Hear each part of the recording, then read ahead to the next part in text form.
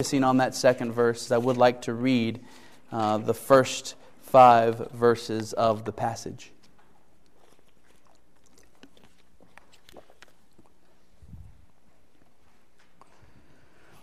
Therefore, since we have been justified by faith, we have peace with God through our Lord Jesus Christ. Through Him we have also obtained access by faith into this grace in which we stand, and we rejoice in hope of the glory of God. More than that, we rejoice in our sufferings, knowing that suffering produces endurance, and endurance produces character, and character produces hope. And hope does not put us to shame, because God's love has been poured into our hearts through the Holy Spirit who has been given to us. In the Greek, verse 2 is a continuation of verse 1. It's all one sentence. Paul is unpacking for us the benefits that became ours the moment we first believed in Christ. We have already seen one of those, namely peace with God. But now, as if that were not enough, Paul goes even further and stacks more blessings on top of that one. Not only do we have peace with God through Jesus, but we have access into His grace, and we have joy in the hope of the glory of God. These are precious gifts that are ours in Christ, but we won't understand how precious these gifts are if we do not understand what they are. And so tonight, our goal is to unpack these 2 blessings that we find in verse 2 that Christians have through Jesus Christ. And so the first part of this message is going to be devoted to explaining what it means that we have access into this grace in which we stand.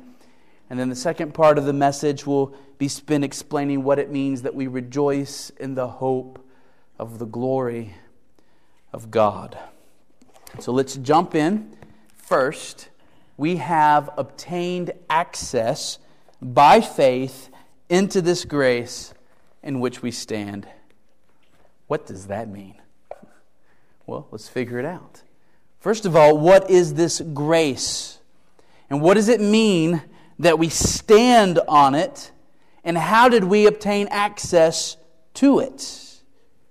First, what is this grace that we are in, that we are living in as Christians?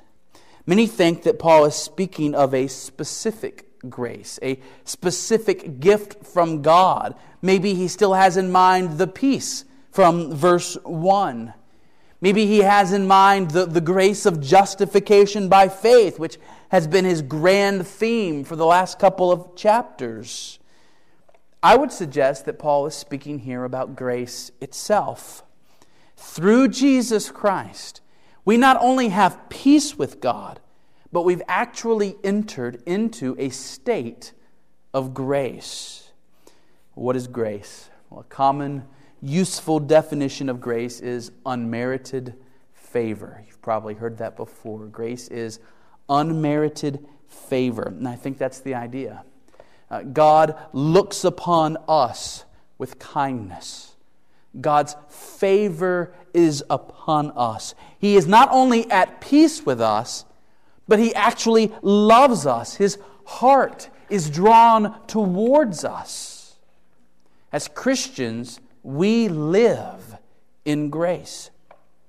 We live in the reality that God has blessed us, that God is blessing us, that God will bless us, and that all of these blessings are undeserved. We cannot grasp the blessings we've already received, and we know that the best is yet to come.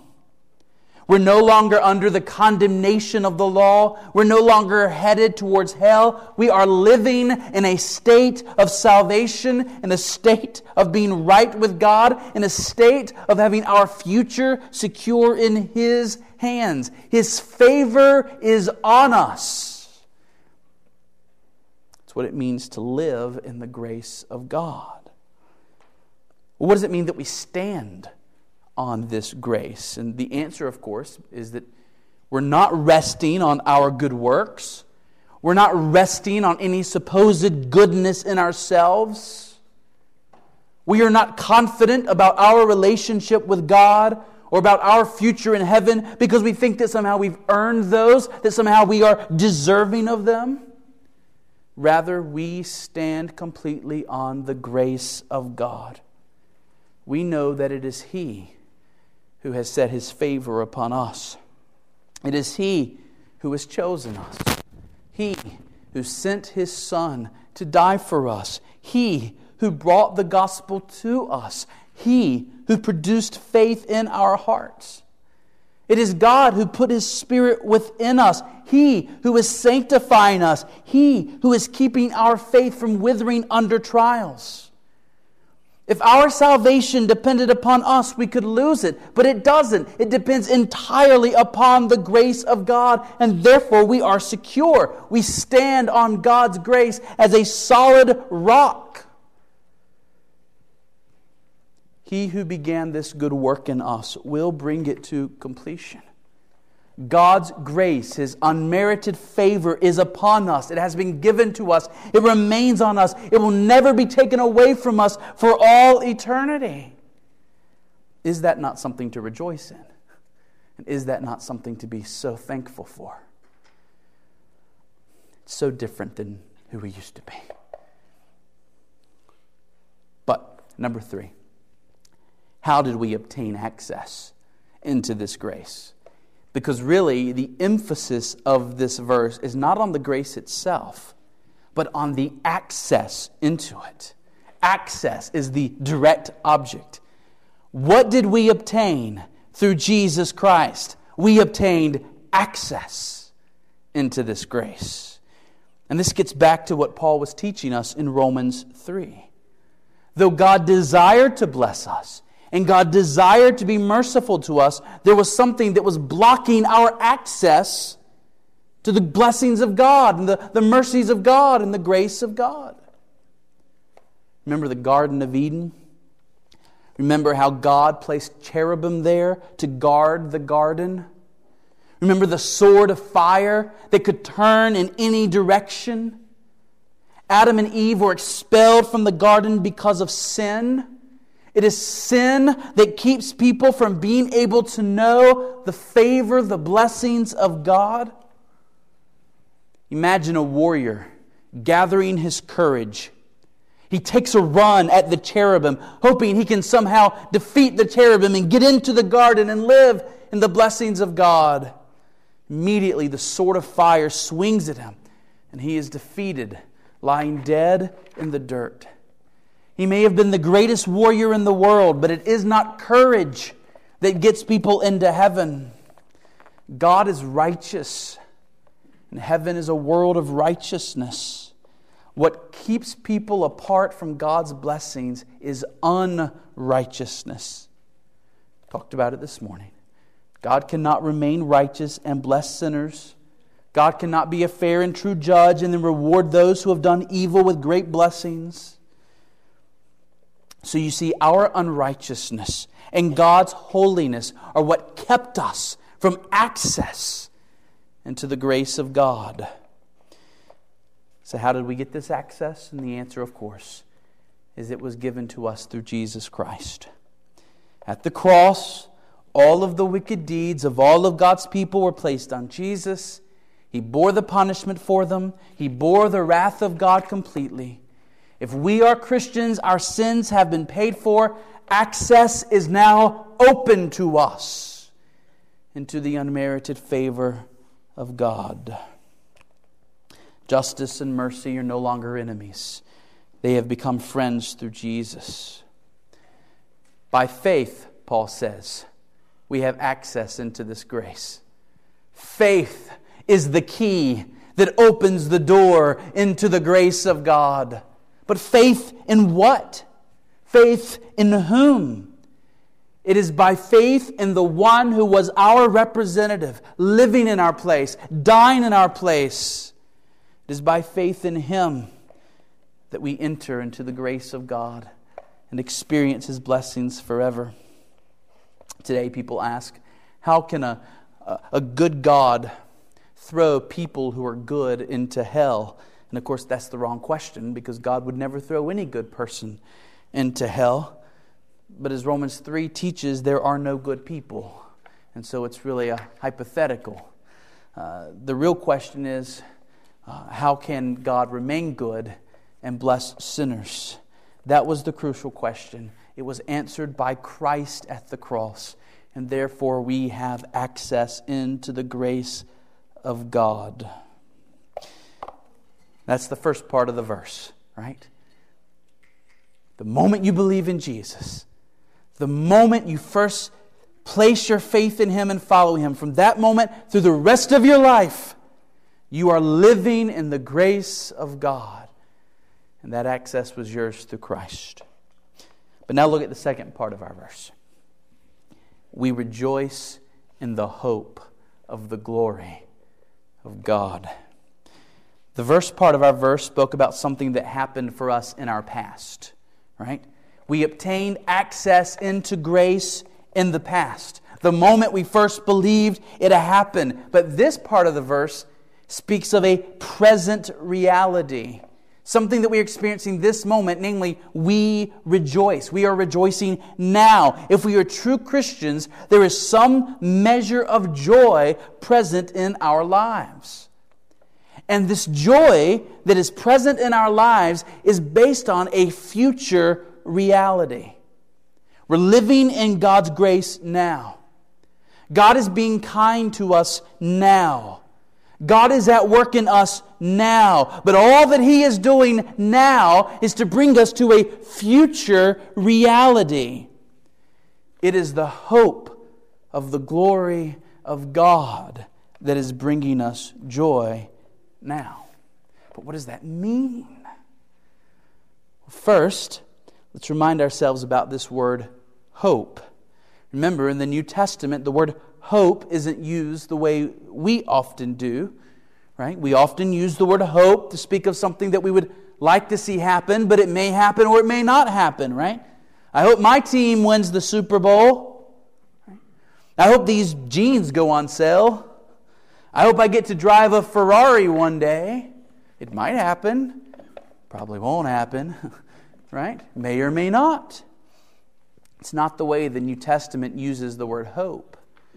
The New Testament uses the word hope to refer to an eager expectation of something that has been promised by God. It is guaranteed. It is coming. You know it's coming. And excuse me, you are living in the experience of waiting for it. Kind of like a child going to sleep on Christmas Eve. And they know that Christmas morning is coming. They know it's coming. They're eager for it to come. They want it to come quicker. It seems like it's the longest night of the year. Christians live in the hope of what we know is coming, what God has promised to us. In particular, as Paul points out here, we are eagerly looking forward to the glory of God. Now, there are two aspects of this. I'm going to mention them to you. We are looking forward to beholding the glory of God, and we are looking forward to sharing in the glory of God. These are the hope into which we entered the moment we believed on Jesus. And with that hope in our hearts right now, we have joy. So let's take those two kinds of glory of God. That's what we're going to spend the rest of our time on. First, beholding the glory of God. We live in the eager expectation, the hope that one day we are going to behold in its fullness the glory of our God. Is there anything that would be more awesome for us to see than God Himself? Remember Moses, Exodus 33. What does he cry out to God? Please, show me your glory. Show me your glory. God responds by telling Moses that He will allow His glory to pass by. But Moses will not be allowed to see the face of God. God told Moses, no one can see my face and live. Moses was hidden in a cleft of the rock. And God passed by. And when God passed by, we're told that Moses was permitted to see the backside of God. And we're told that the glory that Moses beheld in just seeing God's backside was such that Moses' face began to shine with the radiance of what he had seen. He didn't realize this, but when he came down the mountain to talk to the people of Israel, everyone was afraid to even come near to him because his face was now shining. And in the end, he had to place a veil over his face so that he could approach the people. Now that was just from seeing God's backside. Imagine if he had seen God's face. Well, we get to Psalm 17:15 and we hear David using this kind of language. In Psalm 17:15, David says, "As for me, I shall behold your face in righteousness. When I awake, I shall be satisfied with your likeness." The idea is that David is going to die. But in that moment that he dies, he will awaken and behold the very face of God. 1 Corinthians 13 talks about how now we see in a mirror dimly, but then we will see face to face. 1 John 3:2, "Beloved, we are God's children now, and what we will be has not yet appeared. But we know that when He appears, we shall be like Him, because we shall see Him as He is." And so here is a great gift. It's hard to think of a better one that God is giving to us through Jesus Christ. It became yours the moment you believed on Jesus. This future became yours. You will one day behold the very face of God. Is that not incredible? This is what we were created for. If we're true believers, this is what we desire most of all. This is the greatest of all imaginable delights. Now, did you notice the connection between beholding God's glory and sharing in God's glory? We heard it in Psalm 17:15, right? Listen to Psalm 17:15 again. David says, "As for me, I shall behold your face in righteousness." Okay, so there's beholding God's glory. "When I awake, I shall be satisfied with your likeness." Right? In some way, David is going to be like God. In some way, not only is he going to behold the glory of God, but he's actually going to have some share in it. He's going to be like God in some way. John says the same thing. Listen again. "Beloved, we are God's children now, and what we will be has not yet appeared, but we know that when He appears, we shall be like Him, because we shall see Him as He is." The Bible over and over and over again, when it speaks of our future and the glory of God, it brings these two ideas together. We will see the glory of God, and we will be like God. We will behold the glory of God, and we will participate in some way in the glory of God. This seems to be what Paul has in mind when he says that we rejoice in the hope of the glory of God. We're sinners now. We struggle now. We're fighting temptations now. But there's going to come a day when we're going to be pure, when we're going to be holy, when our fight will be over. We will share in the glory of God's holiness. How will we be like God when we are glorified? In what way will we be like God when we are glorified? Remember our theological terms of salvation, right? Justification, being made right with God by faith. Sanctification, being made holy over time as the Holy Spirit works in us. Justification, declared righteous, sanctification, being made what we've already been declared to be. And then when we die or Jesus comes back, whichever comes first, glorification. It's the culmination of sanctification as we are made perfect, as we are made into the image of Christ. On that day, we will share in God's glory. But how? I want to mention 3 ways that we will not be like God. And then I want to mention 2 ways that we will be like God. 3 ways that we will not be like God, and 2 ways that we will. First, we will not be like God in His divinity. We will not be like God in His divinity. God has always existed. There was never a time when He was not. He is the origin of everything that exists. He is the fountain of all goodness in the universe. And this is what it means for Him to be God, and you and I will never be like God in this way. In heaven, when we are perfect and holy, we too will be little fountains of goodness, and everything we say and everything we think and everything we do, everything everything that comes out of us will be good, and so we'll be little miniature fountains of goodness, the way God is a fountain of goodness. But the goodness that comes out of us will only come out of us because it was placed there by the Holy Spirit. He is the true source of all goodness. In heaven, or even now, God is like the sun, and we are like the moon.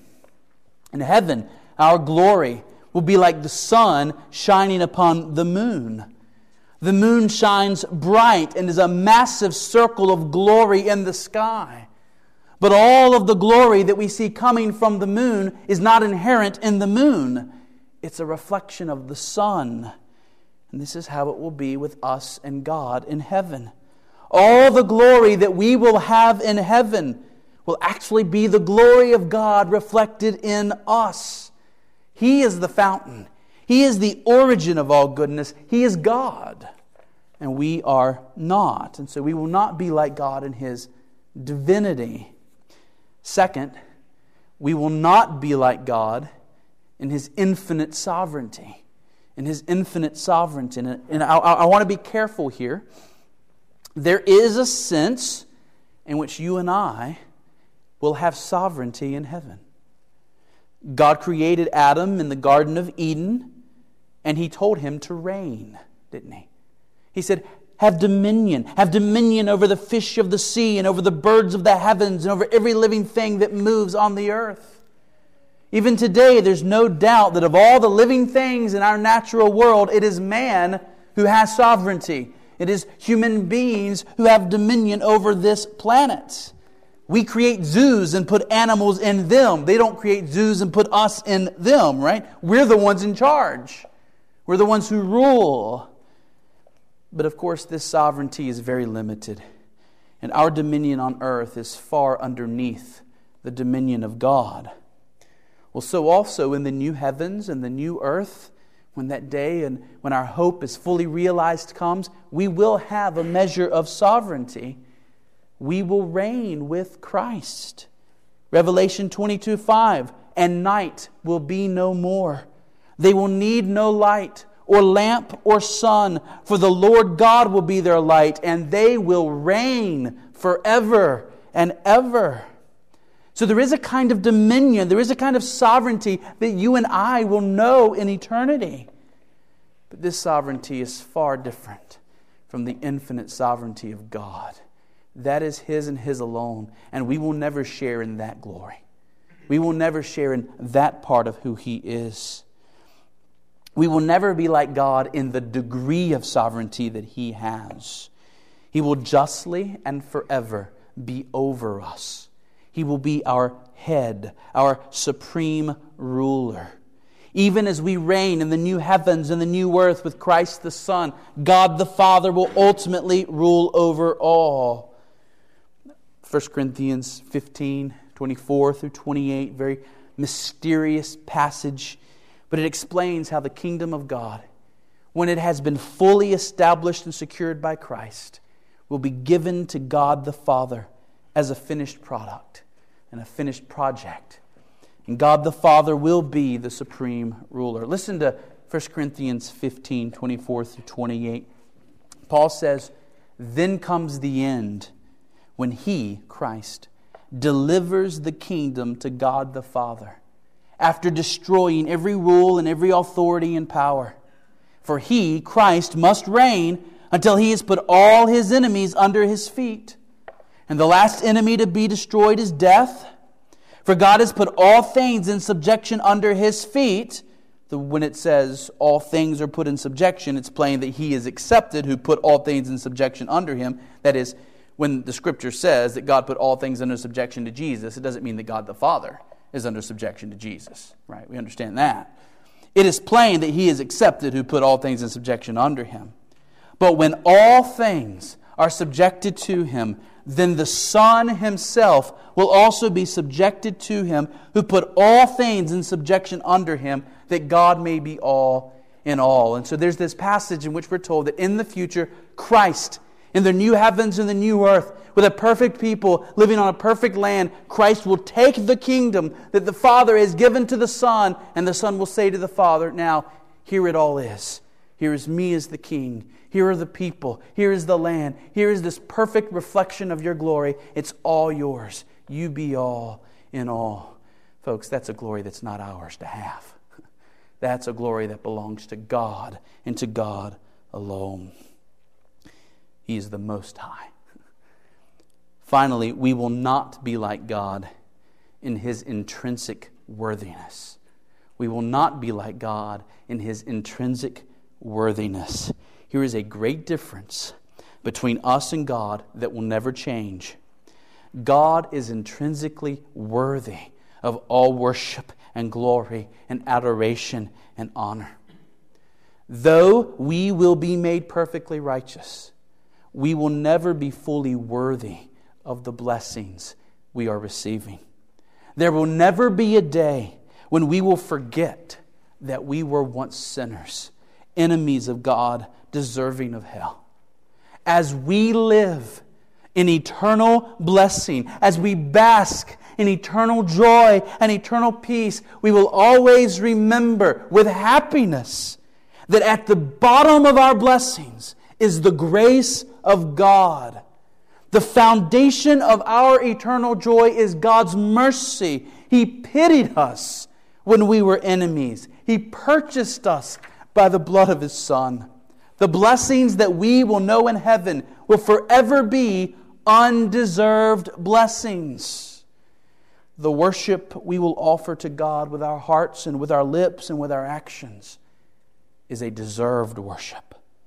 2 Samuel 22:4, "I call upon the Lord who is worthy to be praised." So in His divinity, in His infinite sovereignty, in His intrinsic worthiness, God will forever be different from us.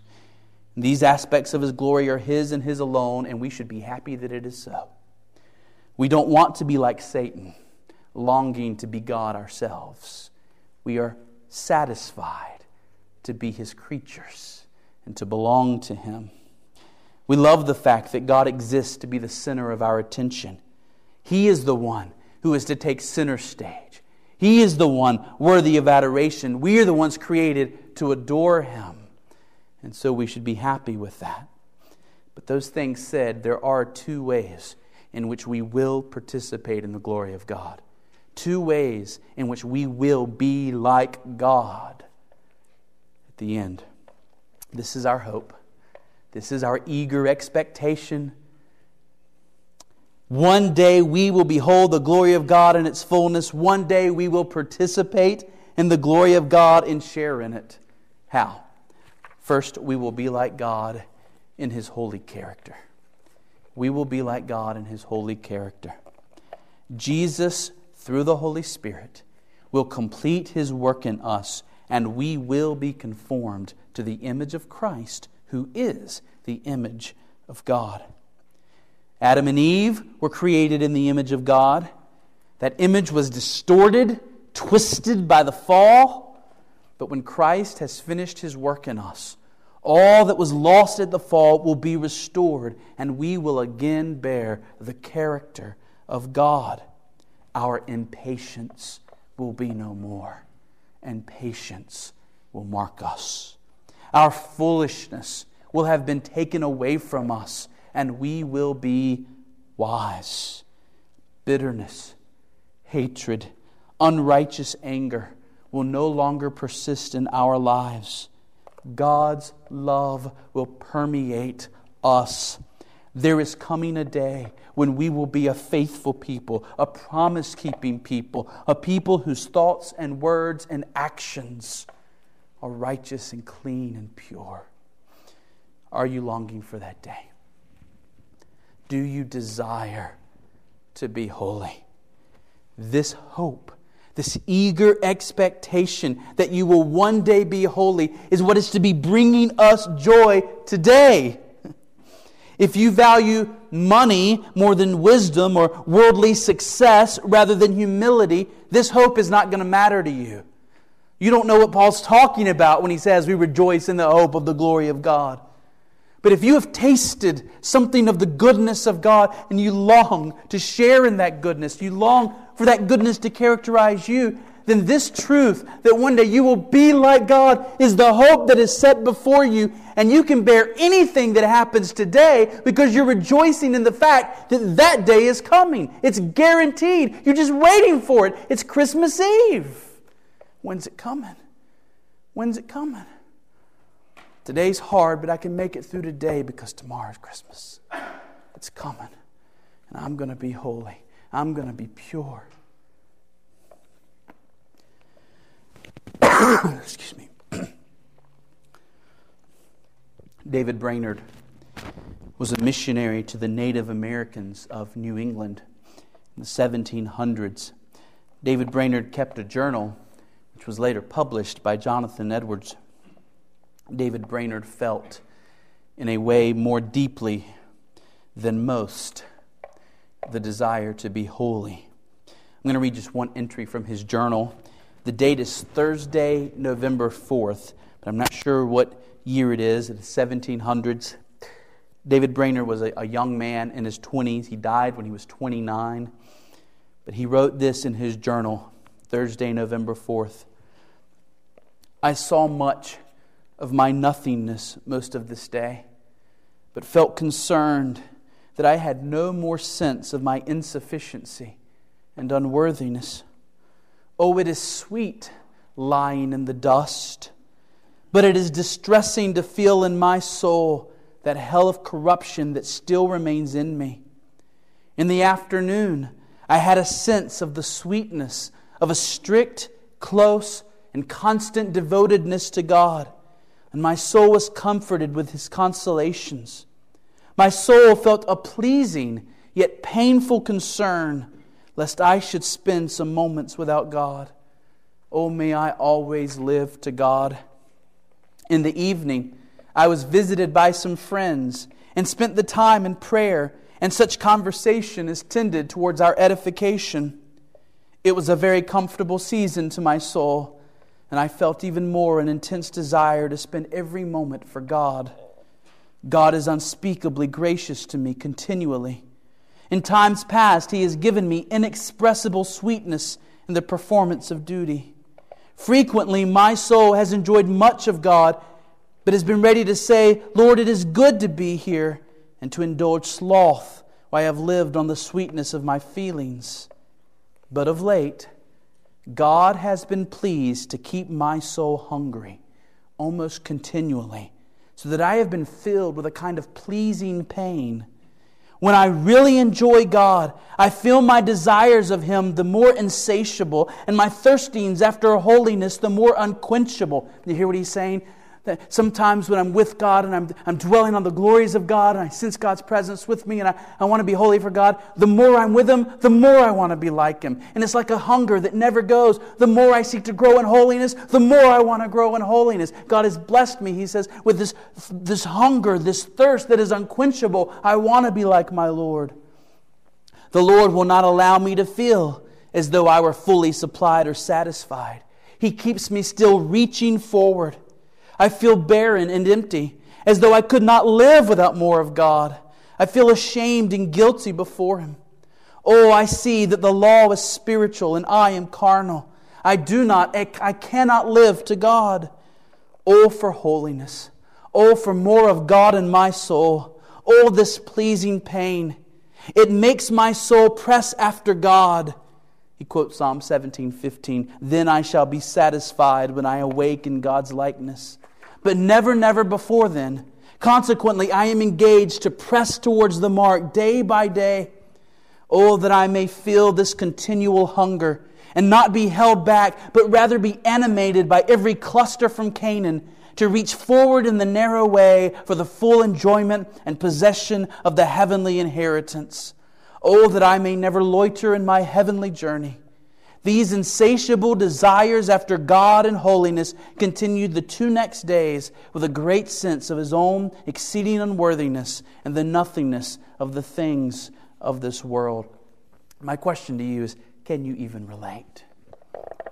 Do you know what it is to be caught up in deep longings for holiness? God, I want to be more like you. I want these sins out of my life. I want to be a pure husband. I want to be a faithful father. I want to be a righteous worker. What is it for you? Do you have these longings? If you don't have those longings, you can't rejoice in the hope of the glory of God, because the hope is, it's coming. And the more deeply you feel the desire for holiness, the more glorious that hope will be for you, and the greater your joy will be today as you look forward to that day. Does that make sense? Does that make sense to everybody? So we will be like God in His holy character. This one's quick, but I felt I had to mention it.